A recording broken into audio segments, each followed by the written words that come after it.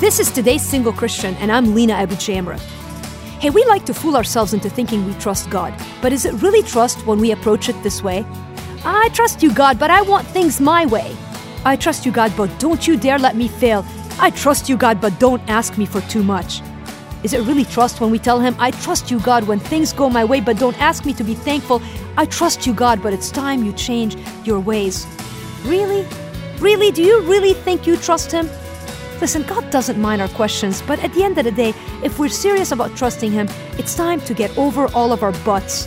God always does what He says. No more ifs, no more buts. Let's trust in the Lord with all of our hearts and not lean on our own understanding. This is Today's Single Christian. Let's get serious about trust. To contact me or for more information on singleness, go to todaysinglechristian.com.